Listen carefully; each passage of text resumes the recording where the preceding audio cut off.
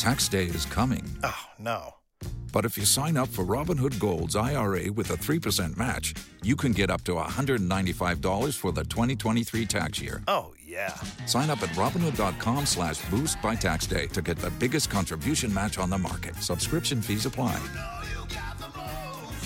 Investing involves risk. 3% match requires gold for 1 year from first match. Must keep IRA for 5 years. Robinhood Financial, LLC, member SIPC.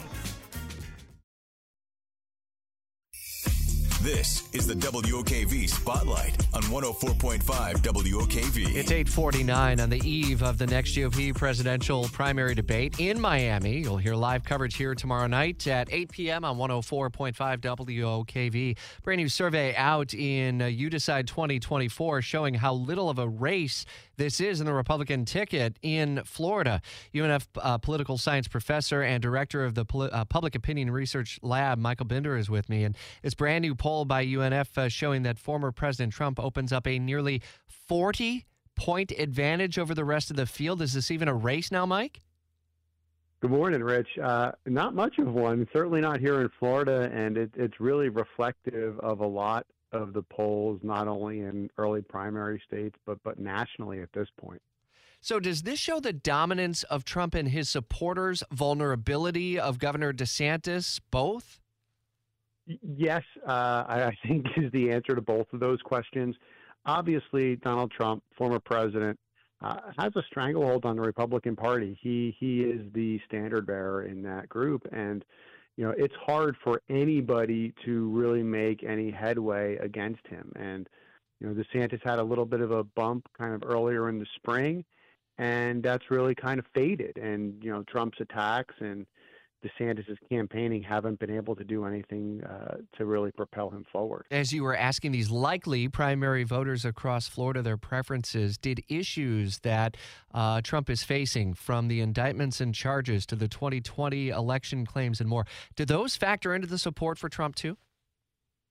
Well, speaking about what happened in January of 2021 and his contesting of the 2020 election, the vast majority, 71% of the folks in his survey, think he was just exercising his right to contest the election. Only 16% thought that he went so far as to threaten democracy. So I think that really tells you that a lot of the charges that are coming from those things, be it Georgia or federally or whatever it happens to be, they're not really mattering to this electorate, and they see him as their guy. As we look at the bigger picture, we're talking with Mike Binder, who's the director of the Public Opinion Research Lab at UNF, political science professor at UNF, and WOKV political analyst on Jacksonville's Morning News. Is Governor DeSantis losing support in Florida as the governor of the state? Because it's this obviously was one of the big topics when he got into it. Popular governor in the state, but on the national stage, does that popularity continue to hold? And even in his own home state, when you have another potential rival in the former president who himself is very popular. Yeah, I think it's a question that's yet to be answered. We're going to find out a lot more this upcoming legislative session. I know that there's a special session going on right now, and it looks to be more of the same as far as the governor getting everything he wants from the legislature. But I think the one hint, if you're looking to glean how popular is DeSantis in his own state, we did ask a question about, again, way out in the future, potential for the Republicans to run for governor in 2026. And the leader was Casey DeSantis with 22%. Nobody else got clocked in with double digits. Wow. So clearly the DeSantis name in Florida is still beneficial and meaningful, and he'll be able to, I would imagine, have an extremely successful special session this week and likely a pretty successful legislative session come January. Beyond the poll, Mike, as you look at the big picture of the Republican field, tomorrow is the next opportunity to make an impression 2 months out from the Iowa caucuses. Is this a make or break for the likes of DeSantis, Nikki Haley, even Chris Christie, you think? I'm not sure make or break is the right way to put this. I think it's more of an opportunity.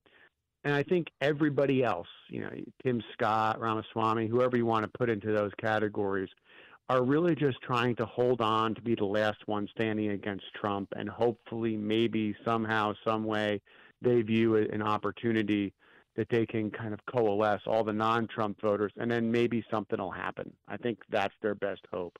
Maybe he ends up in jail. Maybe something crazy happens. But you got to get through everybody else, and this is just another step in that process. All right, WOKV political analyst Mike Binder, the Public Opinion Research Lab director at the University of North Florida and political science professor at UNF. Boy, put that on a business card. That's a very long title. 8:54, and we have a deeper dive into the story in that poll, by the way. We pushed it out very early this morning after it published at WOKV.com and in our app.